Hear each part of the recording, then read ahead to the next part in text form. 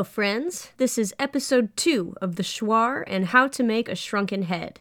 If you haven't heard part 1 yet, I recommend you go back and give that a listen first, since it'll give a lot more context to what I'll be discussing in this episode. Just to recap, last time we went back to the early 16th century when the Shuar defeated Incan Emperor Huayna Capac so utterly that he had to placate them with gifts as he retreated, and never again attempted a reconquest. Then we moved forward to 1599 CE, when the Shuar led their famously ferocious revolt against the Spanish Empire and won, never to be subjugated again. That's the one where they forced molten gold down the throat of the governor of Logroño until his lungs melted and his bowels burst. Then they killed upwards of 20,000 people. Since we get these numbers from the Spanish, it's possible they're inflated, along with the purported 20,000 Shuar warriors that were said to have attacked, but even so, we know the numbers were probably up somewhere in the thousands on both sides. This time, we'll be focusing on the fascinating beliefs of the Shuar and what those beliefs had to do with those famous shrunken heads everyone went crazy for, starting in the 19th century. After that, I'll take you on a head raid through the jungle and describe in fairly gory detail just how to make one. But please don't.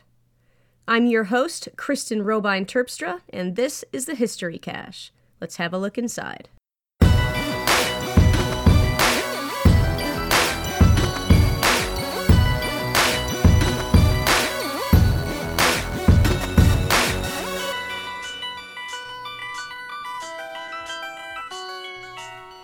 The more I researched the Shuar, the more they continued to fascinate me. I mean, this culture was so rich and so unique, and it's been such a pleasure delving into it all over the last couple of months. I keep using the past tense to describe the Shuar, and that's because the specific way of life of the Shuar I'm talking about is no longer what it was when anthropologist Michael J. Harner wrote his famous ethnography in the 1950s. Even when he went back in the 60s, their way of life had been so influenced by the West, it was already apparent that it had changed forever. The last lines in his book are, quote, "The culture of the Jivaro, as described in this book, now largely belongs to history. Personally, I view it as a loss, emotionally and scientifically, and only hope that these meager efforts will help preserve a record of what was once a magnificently distinctive lifestyle." Unquote. Harner called the Shuar the Jivaro, and that's generally what they've been called since they popped up in the written record of the Spanish in the 16th century. But as I discussed in the last episode, that term has become somewhat pejorative, and the Jivaro of today prefer to be called the Shuar, so that's what I've been calling them. Just know that when I quote older anthropological studies about the Shuar, the term Jivaro will pop up, but we're talking about the same people. Today, the Shuar still exist, and I'll talk about where they are now at the end of this episode. But for now, I want to go back in time again, back when encroachment and industry and Western adaptations hadn't found the Shuar yet. Back to that misty jungle where the slopes of the Andes and the violent rapids of the Rio Upano sheltered one of the most distinctive peoples of all time. Let's go back to the beginning.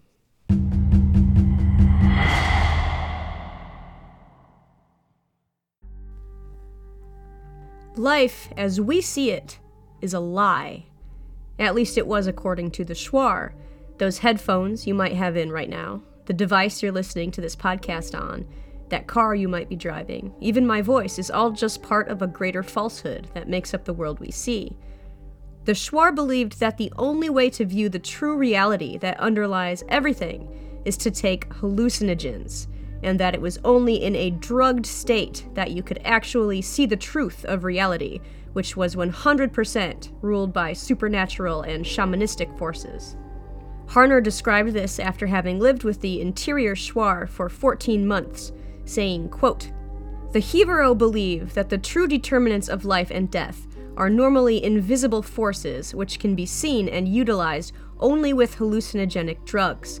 The normal waking life is especially viewed as false or a lie, and it is firmly believed that the truth about causality is to be found by entering the supernatural world, or what the Jivaro view as the real world, for they feel that the events which take place within it underlie and are the basis for many of the surface manifestations and mysteries of daily life." Unquote. In other words, nothing is real except what you see when you're in a drug-induced state, and literally everything that happens to you, good and bad, has nothing to do with the everyday world we see, but only with that hidden invisible realm that can only be accessed with hallucinogens. There were 6 different kinds of hallucinogens used by the Shuar, one that's pretty popular today, known as ayahuasca. The dimethyltryptamine, or DMT, in ayahuasca interacts with the serotonin receptors in your brain, which greatly affects your emotion and vision, and lasts for about 12 hours. They have one drug, Maikua, that's even stronger, and it's said if you take too much and too often, you end up losing your mind and talking to trees all day in the jungle. There are accounts of people running off of cliffs, too, so maybe pass on the Maikua if you ever have the occasion. The Shuar believed all of this so completely that within a few days of its birth, a newborn infant would be given a hallucinogenic drug with the intention that this would help the baby to enter the real world and see an ancient specter of some kind that would help it survive the perils of infancy that would otherwise make it vulnerable. This drug was called Tsensema and came from a yet botanically unidentified plant. Harner didn't recognize the plant they made it from, and with so many still undiscovered species of flora that lay within the Amazon, those of us in the West still might not be able to recognize it, so this one is a bit of a mystery. The leaves of the Tsensema plant would be masticated, or chewed first, by an adult, then fed to the newborn baby. If the baby became sick because it had just been given drugs, it would be given the Tsensema again. Drugs were also given to children who misbehaved. The disciplinary drug was Maikua, that extra fortified hallucinogen, and it came from a plant in the Datura family. Specifically, a genus of flowering plant found in the Americas as well as Africa. They are sometimes referred to as devil's trumpets, moonflowers, thornapple, jimsonweed, and the list goes on. If you Google it, it'll probably look familiar. Apparently, Datura flowers became popular in the 90s and 2000s with teenagers, many of whom became violently ill, and in some cases, Datura even caused death. So please don't go eat a bunch of flowers after listening to this. You will absolutely die. The idea behind giving a child who misbehaved a hallucinogen was that the child would see the truth about how unwise and reckless their behavior was when they saw the truth of reality in their drug-induced state, at which point they were supposed to suddenly realize that their parents had been right all along. This was a heavy way to reprimand a kid, and these kinds of hallucinogens can really have some serious effects on an adult, let alone a child, and so children were only given drugs as punishment as a last resort. This would come only after the parents had already tried spanking the child with a nettle. If the nettle didn't work, then a parent would gather a large number of hot peppers and place them into a small fire. The child would be put as close as possible to the fire and covered with a cloth. Inhaling the smoke from the burning hot peppers under a poorly ventilated blanket would cause the child to breathe in the smoke of the hot peppers until it became unconscious. I was a pretty stubborn kid, but I think I would have tapped out right after the nettle spanking. Probably before. I'd venture to say that almost everywhere in the modern world, this would be considered child abuse. Pretty sure causing your kid to pass out from a hot pepper fire under a blanket would get you arrested fairly quickly. Also, we don't tend to see giving drugs to kids as a good thing. But the taking of hallucinogens was an extremely important part of growing up Shuar, and there were specific rituals and rites of passage for both girls and boys that involved doing so. The whole point of these rituals was to allow a child to acquire an Arutam soul. You aren't born with an Arutam soul, according to the Shuar. You have to obtain one, and after you do, you are invincible. You cannot be killed until it leaves you. I'll explain more on that in a minute, but first I want to tell you about a couple of those coming-of-age rituals. When a girl was approximately 2 to 8 years old, she participated in something called an Uchiak festival. This literally translates into child swallowing. This was a 4-day event, and a half dozen girls or so would all go through this together. About a week beforehand, the girls were placed on a restrictive diet, not being allowed to eat the meat of any mammals or birds. On the morning of the first ritual day, the girls would start dancing, and they'd keep dancing together until mid-afternoon. Then they were given the drug Tesensima. Apparently Tesensima took a while to kick in because it wasn't until nightfall of that same day that they were taken to a palm-thatched lean-to in the jungle where they would lay down and just trip out. They were supposed to have visions of chickens and pigs, and when she saw and acquired an Arutam soul in this state, it was meant to help the young girl produce plentiful harvests in the future and bring her success in fertility. This same thing was repeated for 4 consecutive days. For the boys, this was a bit different because, as I discussed in the last episode, there was a 60% murder rate among males for the interior Shuar people, so it was extremely important that a boy find an Arutam soul as soon as he was old enough to do so. This was somewhere around 6 years of age. This was the absolutely most important thing in a boy's entire life. This vision quest he would go on, usually along with his father, was always at the site of a waterfall, because waterfalls were sacred places to the Shuar. This ritual was all imperative for the boy's survival. It was believed there was no way he would survive into puberty without it. The Arutam soul didn't only give him invincibility, it also gave him the qualities one needs to cultivate a good personal character, specifically honesty, a good work ethic, and intelligence. A boy's vision quest could last up to 5 days, and if unsuccessful, they would come back to try again at a later date until he was given an Arutam soul. I love how Harner wrote about this, and I'll just read you the passage here because it's got some really beautiful imagery. Quote, "A boy begins seeking an Arutam soul at about the age of 6 years. Accompanied most commonly by his father, he makes a pilgrimage to the sacred waterfall in his neighborhood. This is always the highest waterfall within a few days' travel. It is believed to be the rendezvous of these souls or spirits which wander about as breezes, scattering the spray of the long cascade. During the day, the vision seekers bathe in the waterfall by striding back and forth under its cold and drenching canopy, actually walking between the downpour and the cliff from which it is dropping. They walk, naked and shivering, and in some danger from falling logs which may be swept over the cliff with the current.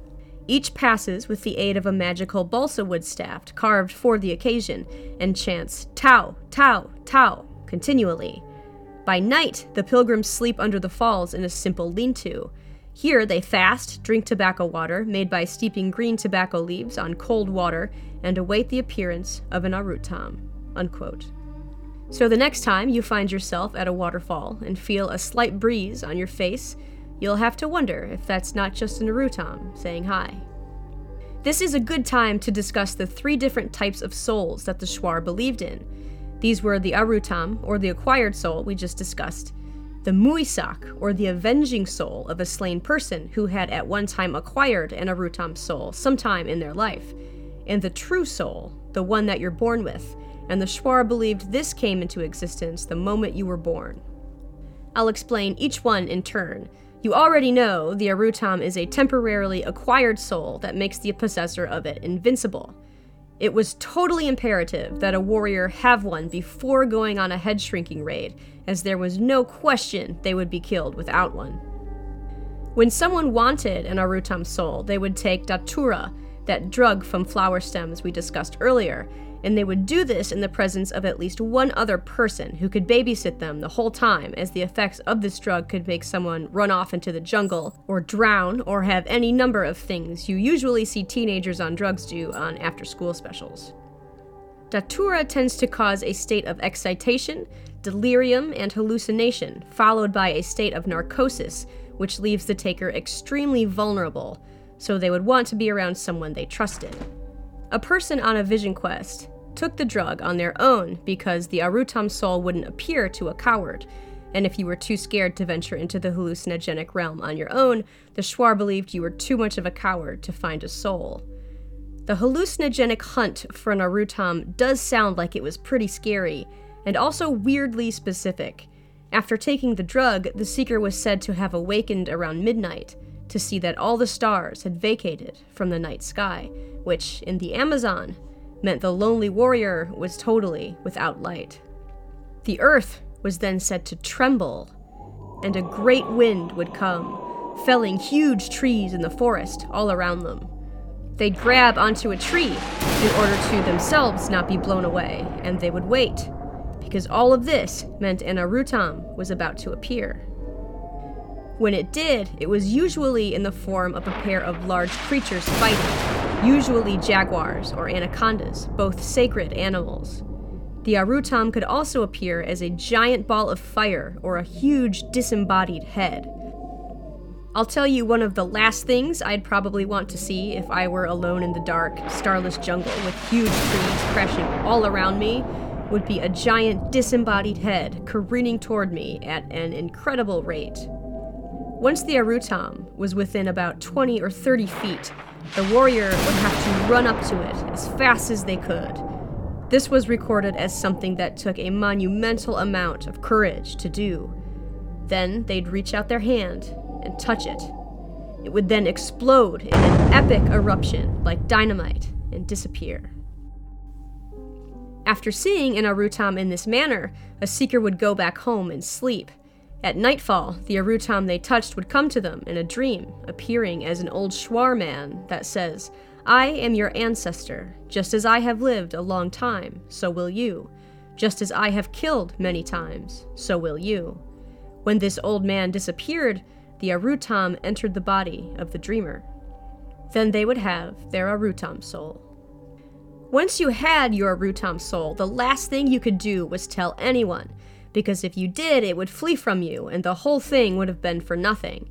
It was said that it was still obvious when an Arutam vision quest was successful, as the person who went on it would come back with a noticeable amount of new confidence, and usually an overwhelming desire to kill. If the seeker was a man, he would usually join in on a head-shrinking raid within a couple of months. If it was a woman that acquired an Arutam soul, she would usually satiate the desire to kill by poisoning someone's food or beer. Either way, when you got an Arutam soul, you were going to kill, sooner than later. Your invincibility came with a price, and that price was death. The belief that a person with an Arutam soul cannot be killed was reinforced in a particularly social way. Once you had an Arutam, you were known as a Karakam, or a powerful one. This meant that no one would even bother trying to kill you because it was believed that any attempt to do so would be futile.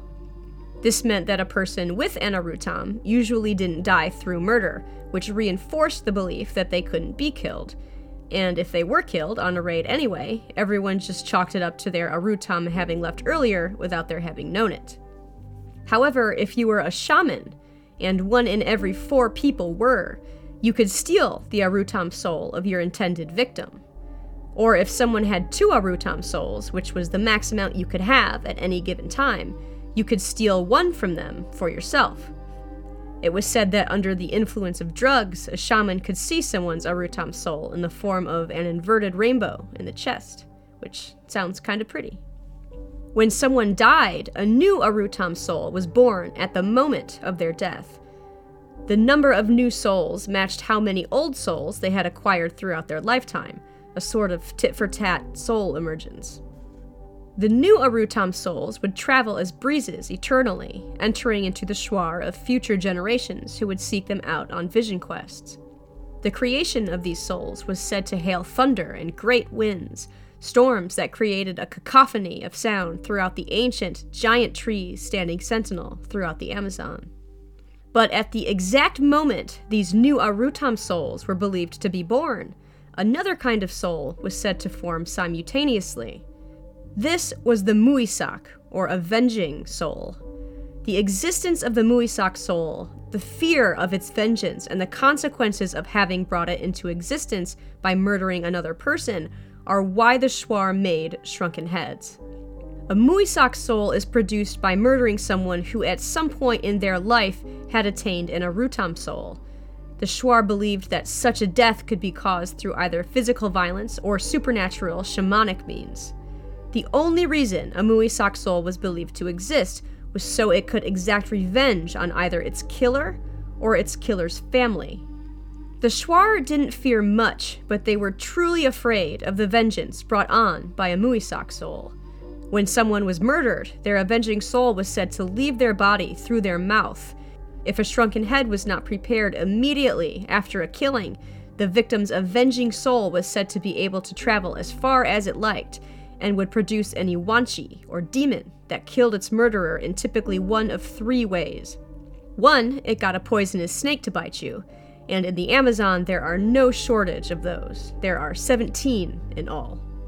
2, it came in the form of a huge anaconda that knocked over your canoe, causing you to drown. Or 3, it got a tree to fall on you in the forest. The avenging souls of tree sloths were said to specifically employ this method. Yes, I just said tree sloths. These weren't the only ways an avenging soul could kill you. They didn't always have to send a demon out to do their dirty work, and pretty much any fatal accident that happened to a Shuar was thought to be the direct result of a Muisak soul, even deadly wounds that you accidentally inflicted upon yourself. If you were chopping wood and lobbed off your own foot, it wasn't your fault, it was a Muisak soul.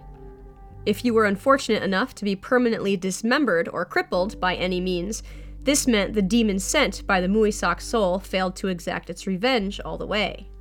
The good news was that once a Muisak soul killed someone out of revenge, it never killed again. It just went to feast in the great beyond with its ancestors. So the glass was kinda half full there. According to Harner, the anthropologist I just can't stop referencing, the process of shrinking a head forced the avenging soul inside of it. This meant that right after the beheading, the shrinking process had to begin. The Shuar would literally be starting the process of head shrinking as they were retreating from the battlefield, stopping every so often to do the things they couldn't do as they walked or ran back home. Once home, the heads would already be finished. This took about 6 days, and I'll talk more about this and the whole process of making shrunken heads in just a bit. After returning, the warriors would throw a tsansa, or shrunken head feast. Sometimes 3 feasts in total were required. During the feast, everyone was on their best behavior because it was said that a Muisak soul could slip out of a shrunken head if there was discord of any kind and cause social disruption and fighting, and even murder during a large gathering. So playing nice at these feasts was a requirement. Perhaps the most important reason to have these feasts after a battle was so that the celebrants could expel the trapped avenging soul back to its own homestead, which would then render it harmless. They would chant to the Muisaks of the people they had just killed, singing, quote, Now, go back to your house where you lived. Your wife is there, calling from your house. You have come here to make us happy. Finally, we have finished, so return." Unquote. Not super poetic, but it's to the point. After the soul left, it's debated as to what happened to the leftover physical shrunken head. According to Harner, it was displayed proudly in the killer's home, and even buried with them after they died. Sometimes the killer would bring out the heads for dances or wear them on meditative, lonely walks throughout the woods. That's sort of romantic, in a way. I prefer to take a thermos of coffee on my meditative walks, but to each their own. According to Yandial et al., the tsansas would often just be discarded as their purpose was fulfilled. Sometimes they would even be given to the kids to play with. Yandial et al. Also asserted that the reason the Shuar held a tsansa feast wasn't only to release a potentially avenging soul back to its homeland, but was done more so to demonstrate to their own murdered ancestors that a blood revenge had been completed. Head raids were strictly vengeance-driven, and although most grievances were probably imaginary and chalked up to some underhanded shamanism that may or may not have actually occurred, they were always done because someone believed their relative or ancestor had been killed by the person whose head they had just shrunk. Remember in the last episode how young boys were daily made to recite the blood grievances of their families and the names of those they were supposed to kill? These head raids were the answer to that ingrained recitation. So, a little bit of this, a little bit of that, some blood vengeance here, an avenging soul there.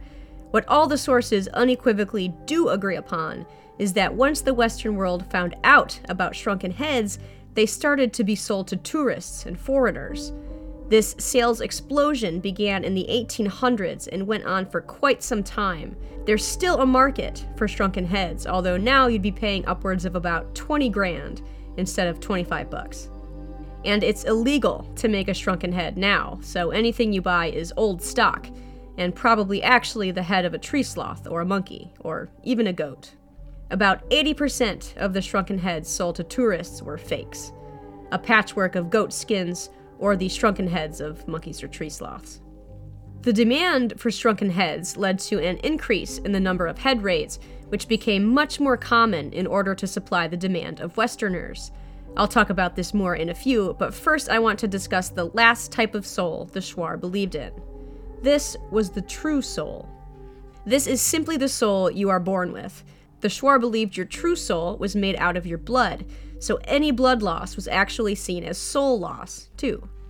When a person died, their true soul was believed to leave their body and return in invisible form to a spirit version of the house they had been born in.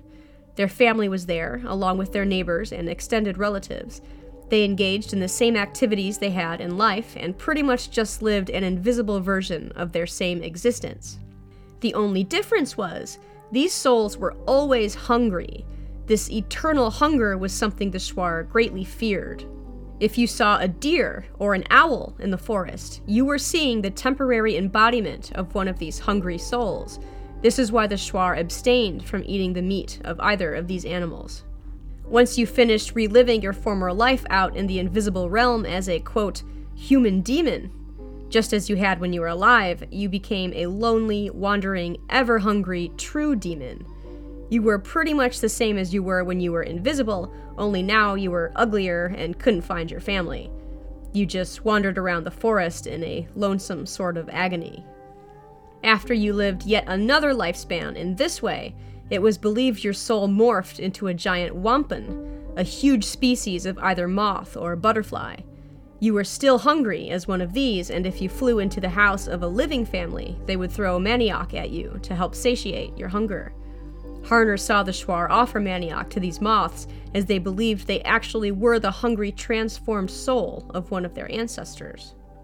After a while, no one really seemed to know how long for sure, you'd fall to the ground in a big torrential downpour and die. Again. Then, your soul transformed once more, this time into water vapor amidst the falling rain. All fog and clouds and mists were believed to be the final embodiments of Shuar true souls. After you turned into mist, that's just how you stayed forever. I'm not sure that's a very happy ending, but what do I know? Maybe it'd be peaceful, living as a cloud forever. Harner said the Shuar he integrated with were not very interested in the true soul. Everyone was always about the Arutam. As far as gods go, it seems the Shuar believed in a confusing-sounding, overarching goddess that was comprised of an all-knowing Earth Mother, but sometimes also fairies, or what sort of sounds like fairies. Nunyui was her name, and she was responsible for fertility, harvests, dogs, pottery making, and a plethora of other things. She was usually discussed as being a singular entity, but the Shuar also saw her as a conglomeration of many individual beings. These beings were described as about 3 feet tall, very fat, and all dressed in black. She loved dancing, and in order to get her to appear in your garden, you had to clear Nunyui a little dance floor and make sure your garden was properly weeded. It was believed she could suck the blood out of people through the manioc tubers in the garden, and women would sing songs to her in order to get her to suck the blood from any enemies in the vicinity. This was also a great way to keep the children out of the garden, and many parents were said to tell their kids that if they messed around in the garden, Nunyui would suck all their blood out. I know for sure my mother would have employed that same threat if she had thought of it.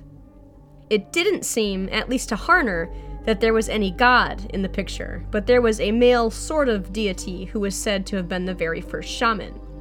His name was Tusunyi, and he was said to still be living in a house made of anacondas under the water using a turtle as a stool. I love that imagery. He was described as having white skin and long hair, and sometimes changed into the form of an anaconda. If Tusunyi was mad at you, there was no way you could protect yourself from him. And if he favored you, he would give you invisible shaman darts called Tsensek that were made of crystal and were super deadly, so you could throw them at your enemies with your mind. I couldn't find anything on a creation story, but that doesn't mean the Shuar didn't have one. It's definitely possible that in the last-minute scramble to try and preserve the ancient lifestyle and beliefs of the Shuar, the anthropologists in the early to mid-20th centuries never got the full story about the Shuar believed. The Shuar had already changed when Harner began studying them in the 50s, and a language barrier was a problem the whole time. And it's possible that people believed slightly different things in each household. Most families were isolated. Imagine trying to explain your entire complex of religious or spiritual beliefs, if you have any, to someone who didn't speak your language. And if you don't have any, then imagine trying to describe your favorite book or movie. Do you think they'd understand all those nuances? Probably not. So we're probably missing some stuff. It's still incredible that we have the accounts that we do, and I'm not at all trying to undervalue the research we do have. I guess my point is that when it comes to the ancient Shuar, we may never truly know the whole story. The last thing I want to talk about before we get into the gory head-shrinking bit is shamanism, because shamanism was the heartbeat of the Shuar culture. It was the reason that headhunting was so prevalent and can be directly tied to the violence that overshadowed all of Shuar culture. That's because shamanism was said to be the answer to the thing that the Shuar feared above all else. More than jaguars, more than 17 kinds of poisonous snakes, head-shrinking neighbors, or bad hallucinogenic trips. And that thing was witchcraft. Yep, good old, timeless, cross-culturally feared witchcraft. By the way, I've actually known some people who identify as witches in my time, and they were some of the most polite and delightful people I've met. But the Shuar were not fans, and it was believed that every single misfortune that befell you, including any illness, came from an attack through witchcraft. Well, that's all the misfortunes that befell you that didn't come from avenging souls. Either way, bad things were all steeped in a supernatural causality. Since the Shuar believed that the reality we know is false, and that the truth resided in a spiritual realm that you could only access through drugs, shamans played the roles of specialists that were able to move between this world and the real supernatural world to act on your behalf and influence the unseen in your favor. There were two types of shamans, bewitchers and curers. Both men and women could be shamans, according to Harner, although from the accounts I've read, it sounds like the majority were men. At least that's how I've interpreted it. Shamans comprised roughly 25% of the entire Shuar population. To become a shaman was actually pretty easy. You'd just give a gift, usually a musket, to someone who was already an established shaman. Then you would take a hallucinogen for 10 days in a row while they bestowed upon you some of their supernatural powers. Then you just couldn't have sex for 5 months. And if you really wanted to be a powerful shaman, you'd stay abstinent for a whole year. The power bestowed upon you came in the form of those invisible shaman darts I discussed earlier. These darts never went bad, but you could run out, so you would either need to get more from another shaman, or from one account, you could just eat specific types of bugs and spiders, and they would turn into more darts in your stomach. These darts were invisible and could only be thrown with your mind. If you were a cursing shaman, you'd send your darts out in the form of a demon or some other dark thing to cause death or illness to either someone who you felt had wronged you or to someone that someone else paid you to harm, like a supernatural assassin for hire of sorts. If you were a curing shaman, you could send your darts in the form of animal or spirit helpers. You could also suck out the bad darts from someone who had been cursed. These would then shoot back to the shaman that had tried to curse the person in the first place. To protect themselves from these darts, shamans would constantly have to drink tobacco water. This didn't cause them to hallucinate, but did keep them in a constant partial high that was believed to help them repel the invisible darts. They would also get super high all the time for the same purposes. Supernatural offenses were always met with physical violence. And since every bad thing that happened to you that couldn't be ascribed to an avenging Muisak soul had to be witchcraft, witch hunts were the norm. In any case of accusatory witch hunting, people who were not guilty of any offense at all were often killed. Harner says this in his book, quote, with the guilt determined through divination with the aid of a hallucinogenic drug, and the subsequent vengeance probably wreaked on the wrong person, even if one believes in witchcraft deaths. It is clear that the shamanistic beliefs and practices have repercussions which heighten the sense of outrage and injustice that permeates the society and sets household against household. Under these circumstances, Hevero witchcraft clearly promotes rather than decreases physical violence." Unquote. You could go back not so far in time and change out the word Hevero from that quote for colonial Puritan or post-Reformation Christian, and make dovetailing comparisons with the witch trials we've seen all throughout Europe and the US. The superstitious and religious-driven fear of witchcraft goes back much further than European history, probably millennia, but just between 1482 and 1782 CE in Europe alone, upwards of 100,000 people were accused of witchcraft, with over 40 to 80,000, according to most accounts, of them being killed for it in excruciating ways. And the torture, well, I'll leave that for a future episode, but let's just say it got creative. And some scholars put that number of accused and killed much higher. My point here is the Shuar were no more ferocious when it came to reacting to superstitious beliefs than anyone else was, and compared to those methods employed by church authorities and the stark numbers we saw in medieval Europe, they seem almost innocuous, at least in number. Though to be fair, medieval Europe was much more populated than the interior Amazon. I guess my point is, witch hunts, no matter who you are or where you are, cause a hell of a lot of damage to everyone. Alright, let's go now to what went on during an actual head raid and find out just how to take a human head and shrink it to the size of a fist. Again, please don't.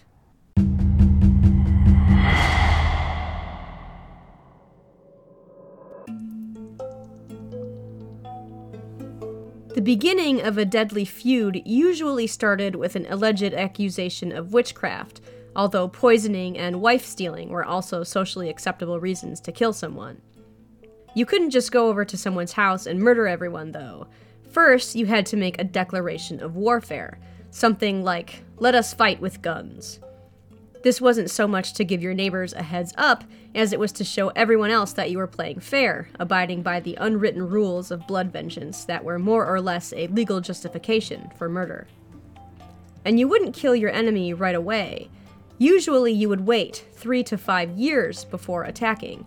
So for 3 to 5 years, if someone sent a declaration of war to you, you'd be looking over your shoulder literally all the time, just waiting for an attack. People usually slept with their guns in their beds, and they never went outside after dark. In a raid, generally your entire family would be killed. The children, the men, the women, old and young, didn't matter. And everyone was decapitated, at least according to most accounts. When someone finally decided it was time to act on their killing impulsions, and this only happened after acquiring that Arutam soul that made you invincible, you'd start to plan your attack. And all of this was done with the utmost secrecy. On the last episode, we talked about how in 1599, the Shuar war leader, Big Frog, got over 20,000 people to keep it a secret that they were going to kill all the Spaniards in a single day. And this worked. They killed the governor of Logroño and sacked his city, totally unawares, and the only reason their last attack wasn't a surprise is because someone from a different tribe, one of the Macas, finally spilled the beans. We can understand in this context why that worked. If secrecy was an integral part of the Shuar way of life, an ability that could decide life or death even through the 1950s, we can see how a culture that revered secrecy so much was able to pull off such a huge sneak attack successfully.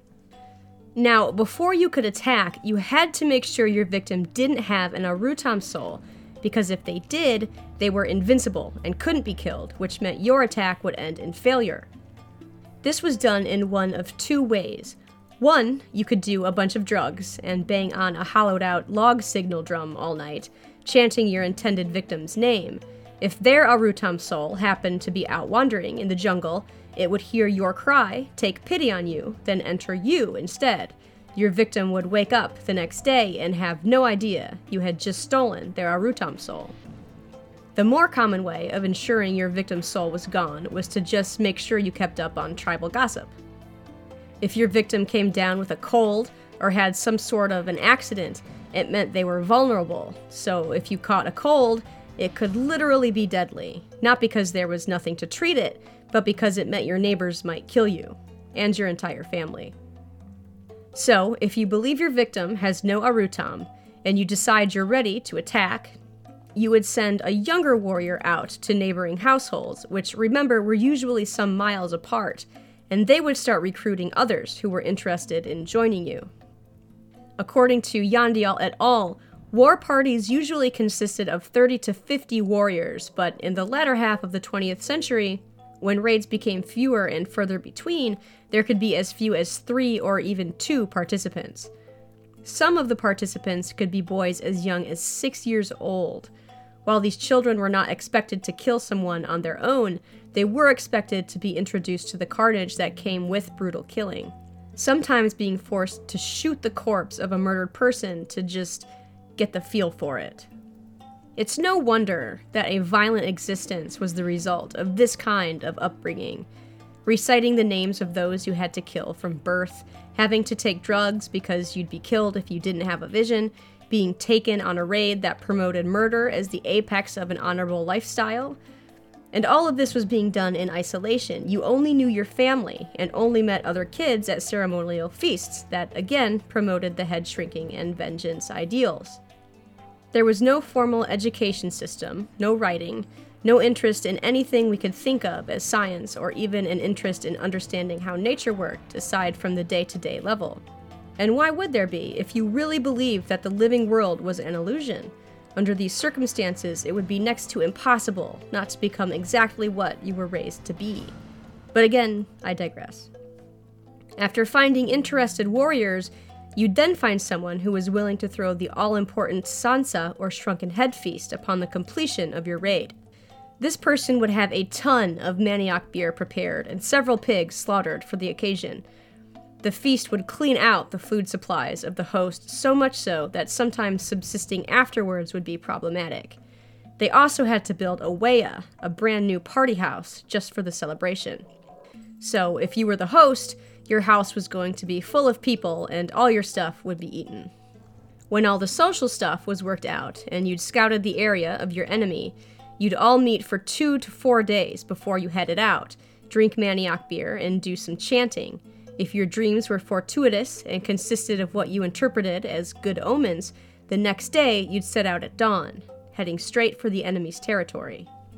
Since intertribal feuding was a primary feature of Shuar life, you very well could be in the same war party as someone who had sent you a declaration of war and vice versa. During the raid, you were to forget about the fact that later you'd be killing each other, and focus on whoever it was you were killing that day. This ability to put aside intertribal feuds to combat a common enemy is another aspect of Shuar culture that aided them in uniting against the Incas, then the Spanish, despite their warring culture. So this is another example we can hearken directly back to that famous rebellion in 1599. The house of the intended victim was usually some days away, so the Shuar would rotate scouting duties, making sure someone was awake at all times to keep an eye on things the entire way. In the 20th century, some of the warriors would bring muskets with them, but the killing was typically all done with a chanta wood palm spear. This was because muskets were loud and could alert your enemies, losing you the element of surprise. Also, the preferred way of killing someone was to thrust a spear into their neck. This did 3 things. First, it kept them from crying out for help. 2, it could make the ensuing decapitation process much easier. 3, if you killed someone with a palm lance, it demonstrated your valor and prowess as a fighter. Late in the afternoon, the day before the attack, the war party would stop in the jungle about a quarter-mile away from the victim's settlement. The warriors all huddled together, and this is when they would finally get to describe aloud the Arutam soul they'd seen during their last vision quest. Now, because they talked about their Arutam, they'd lose it at this moment. It was said to go back into the forest as wind to enter another warrior in the distant future. Although their souls had left them, the warriors still believed themselves to be invincible, since the power of the Arutam took about 2 weeks to wear away, which meant they were still unable to be killed in battle. If for some reason the attack failed, the warriors would not be able to obtain any future Arutam souls until they killed someone. So it was a life or death imperative that they all at least kill somebody before they went home. They truly believed that they would die within weeks or months at most if they did not murder someone. If their attack failed, the warriors would either have to quickly find and attack another enemy or find strangers to murder in their stead. So if you were unfortunate enough to be wandering on the trails on the same day an attack failed, you probably weren't going to make it back home. The morning after losing their Arutam souls, the warriors would silently approach the victim's house. The people in the house knew that at some point they were going to be attacked, so the approaching party had to be wary of traps laid around the house. These could be swinging traps or pitfalls, or even a camouflaged moat filled with sharpened spikes. Often, the roof of the victim's house would be set on fire, forcing them to flee outside and leave all of their defenses. If this worked, then bloodshed quickly ensued. The victims would typically be armed, and a fight to the death could lead to losses on both sides. An account from Yandial et al. Described another scenario, in which the attackers would begin firing at the house and yelling insults to goad out the family inside. The family would reply that they were well stocked, and would invite the attackers to come on in. If the attacking party believed the family inside had a fighting chance, they typically withdrew to make those inside believe they had gone. They could wait for days until someone finally had to leave the house, at which point they would kill them. They would sometimes wait a few days until, under cover of darkness, they attacked again in full force. Either way, all heads were taken from the victims. Some accounts say the children's bodies were just discarded. Others say their heads were taken too.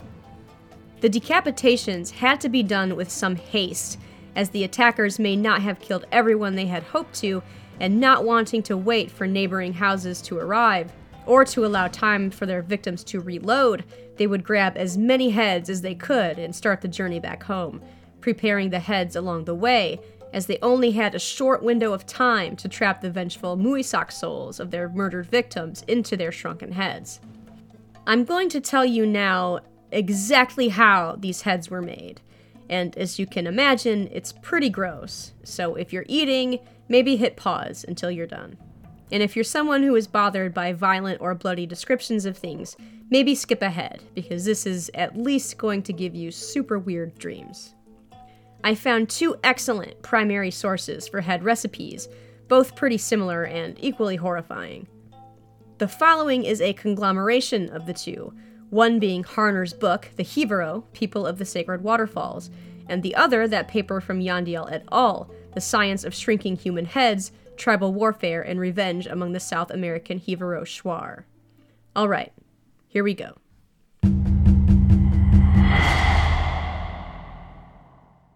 I wanted to take a moment to thank you for listening to the History Cache podcast.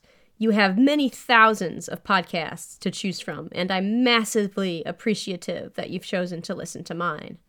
I also want to thank everyone who has followed the show and taken the time to write a review. It has definitely helped to make the show more visible. If you're interested in further supporting the show, you can become a patron at patreon.com/historycachepodcast. You'll get access to a members-only feed, a shout-out on the show, and access to any future members-only bonus episodes I do. I do this podcast because I want to make history accessible to everyone and bring you the stories of those that have come before us to life in a way you may not have experienced in history class. A history podcast as intensively researched as this one takes an ungodly amount of time and energy to produce, especially since I'm doing it all on my own, and knowing you're out there listening makes me feel like it's all worth it. So thank you from the bottom of my heart. Now, back to the show.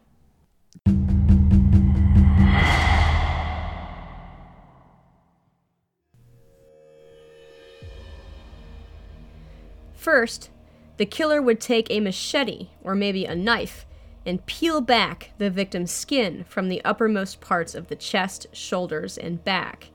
After this, the head was severed as close as possible from near the collarbones.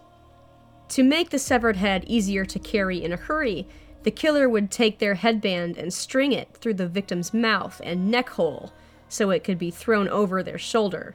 A vine could be substituted for a headband in a pinch.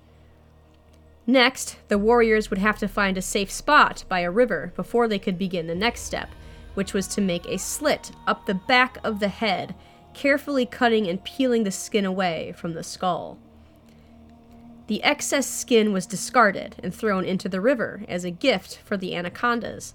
Sharpened wooden pins were used to remove the remaining cartilaginous connections on the ears and nose. This too would be discarded, along with the actual skull of the victim, which didn't seem to hold any importance.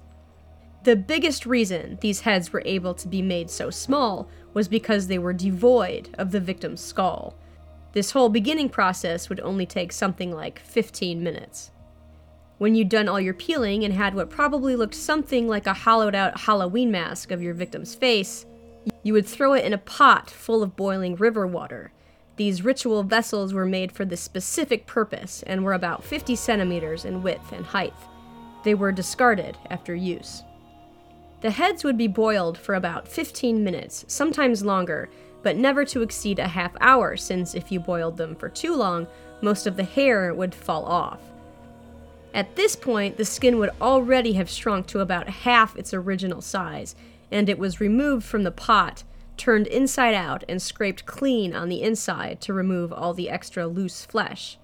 The resulting product would be hung up on a spear to dry. What a sight that must have been. That ended the first part of the process, and if they felt they were in a safe area, the warriors could now eat, sleep, and regroup. At dawn the next day, the rite of tobacco would begin. Only Yandiel's account describes this rite, but I'm going to include it anyway because there's some pretty amazing imagery that comes with it. The most senior warrior, who was also typically the most respected, would spend the early morning hours chewing tobacco leaves into a liquid and spitting it out into a vessel until he had collected what he determined to be enough for the ensuing ceremony. He would then put the liquid back into his mouth, grab each warrior, and spit the liquid up into their nose very forcefully 4 times. I've never done anything like this, but I can't imagine having chewed up tobacco liquid shot into your nose from someone else's mouth would feel very good. After this, the warriors adhered to a strict diet, abstained from sex and the use of weapons, and couldn't wear certain personal adornments. They would trace the outlines of skeletons on their bodies, front and back. The paper doesn't go into why this is done, and I wish it would have, because I'm sure there is an absolutely fascinating reason the warriors presented themselves this way. This whole process was considered sacred and done very carefully, so I would have loved to know what the beliefs behind those skeletons drawn on the warriors' bodies were, but like I've said before, some parts of Shuar culture will always remain mysterious and just out of our understanding. After this was done, the head was taken off of the spear it was drying on, and the hair was tied back into a ponytail.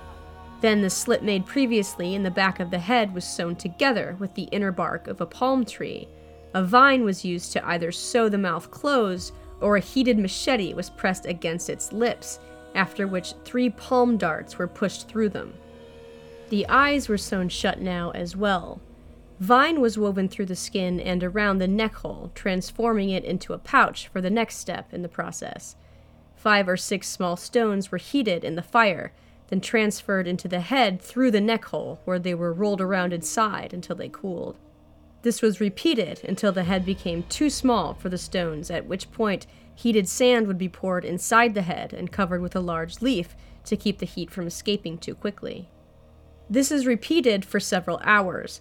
If the war party was on the move, still unsure of its safety, or had a lot of ground to cover, this could be done in several places periodically along the trail. This whole process is complicated, and it makes you wonder who figured it all out first. I wonder how much trial and error there was before someone finally decided this recipe was the one. And you still weren't done after this. Periodically, during the heated sand part of the ritual, the warrior would massage the skin to help keep its shape. Without the underlying structure of a skull, keeping what was once a human face looking like it used to be a human face was apparently quite the chore. Each day, the skin of the face was rubbed with finely powdered balsa wood charcoal in order to blacken it. The Shuar believed this kept the avenging Muisak soul from seeing through and identifying its killers. By the way, you can get balsa wood scented candles and diffusers pretty much anywhere, especially around Christmas time. I wonder if they would smell the same as it did when the Shuar were making their charcoal, minus the smell of heated flesh, of course.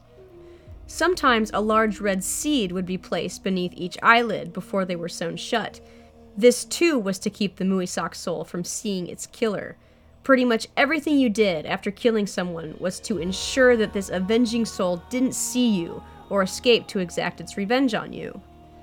This very real, very palpable fear was held onto all the way until those shrunken head feasts that were the height of Shuar social activity. These feasts would begin 2 days after the warriors returned from the killing raid and would last 6 days. Sometimes 1 feast was enough, sometimes 3 in total were necessary to send away the avenging souls of the victims. The warriors would come to these feasts wearing their shrunken heads around their necks.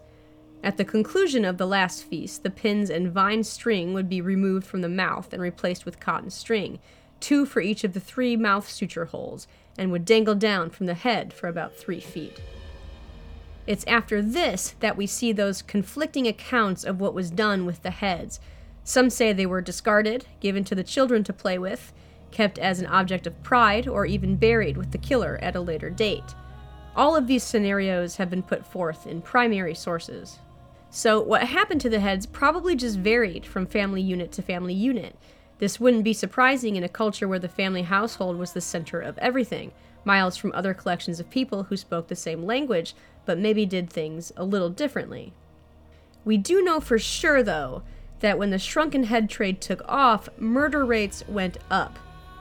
At least until the shrunken head trade was outlawed in Ecuador and Peru in the 1930s. Back then, you could get a head for $25 to $300, so the counterfeit head shrinking business also exploded with sloths, as we discussed earlier, other monkeys, and even goats. In 1900, $25 would be about $12 billion. No, I'm just kidding. But it would be about $714, and considering the average wage at the time was $500 to $6 per year, shrunken head collections were a macabre hobby reserved only for the rich. It joined the culturally insensitive mummy unwrapping parties of the time. Just another way to get people to come to your swanky dinner parties. DNA analysis museums are conducting now of their shrunken head collections have revealed that, yes, many were fake, but there were still genuine heads being sold. The Smithsonian found out that one of their heads that was supposed to be the head of a shaman that was murdered for not being able to cure a sick child was actually that of a woman. They concluded that since it's widely believed only men's heads were shrunken, this woman was a victim of the commercial head trade. But I have 2 things on that after doing months of this research. 1, multiple sources do say that all the heads of the slain household were taken, not just the heads of men, but the whole family. And 2, Harner described both men and women as being shamans, so the head of this woman could have actually still been the head of a shaman. All shamans were said to have Arutam souls, and if you remember, if someone at any point in their life had acquired an Arutam soul and you killed them, then you had to deal with their avenging Muisak soul. That meant you had to shrink their head. Still, it's an interesting video, even though I don't necessarily agree with their conclusion, and I'll have a link to that and all of the other sources I've used for these episodes in the show notes. So, where are the Shuar now? Well, they're still around and thriving, mostly in Ecuador, although their culture is largely different than it once was. The introduction of trade and technologies has to a large degree modernized the Shuar culture, although they are still proud of their ancestry. In 1981, the Shuar are said to have shot down on their own a Peruvian military aircraft. This brought them to the attention of the Ecuadorian military, who designated them their own military unit called the Arutam Battalion, which is still a respected part of the Ecuadorian army today. But life hasn't been easy for the Shuar, and since the discovery of oil in their region, there has been a lot of heated strain between the Shuar and the rest of the industrially developed world over land and civil rights issues. And people still want that gold that they know is in the Shuar territory. According to minority rights group International, in 2012, the Ecuadorian government granted a mining license to the Mirador mine project, financed by the Chinese company Ecuadorientes, which risked impacting water sources, land, 450,000 acres of forest, and the livelihoods of the local populations. The Shuar were not consulted or considered when this deal was made. Some say this is in direct violation of international law. In 2016, due to this same Mirador mine project, Ecuadorian police evicted the local population of the region, and the Shuar claimed they were given no prior notice before they were forced to move. The mine is said to have an estimated 673 million tons of copper ore, with over 4 million ounces of gold and 32 million ounces of silver. As far as I can tell, the situation is still ongoing. So, two of the world's largest and most successful empires failed to take down the Shuar, but their descendants are facing very different kinds of empire, one being modernity, the other international corporate profit. But they're still here, still living, and although the Shuar will never be exactly the same culture they were when they were researched by Harner and the anthropologists of the 20th century, they still, for now, remain unconquerable.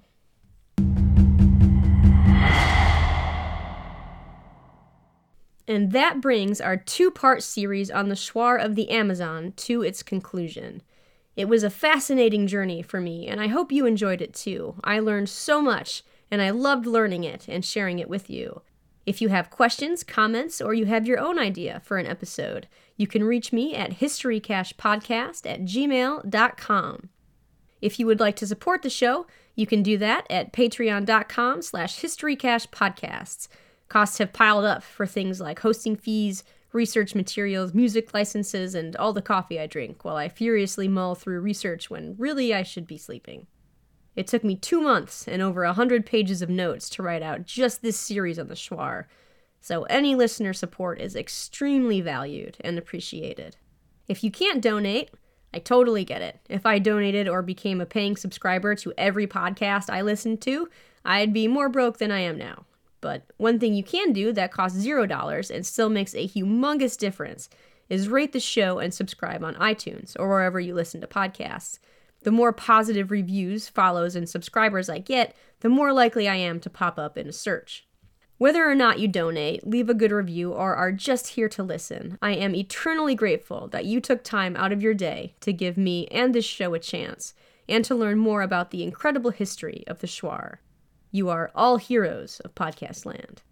So thank you so much for being here, and join me next time when I'll be bringing you another piece of true history more interesting than fiction. I'm your host, Kristen Robine Terpstra, and until we meet again, go make some history.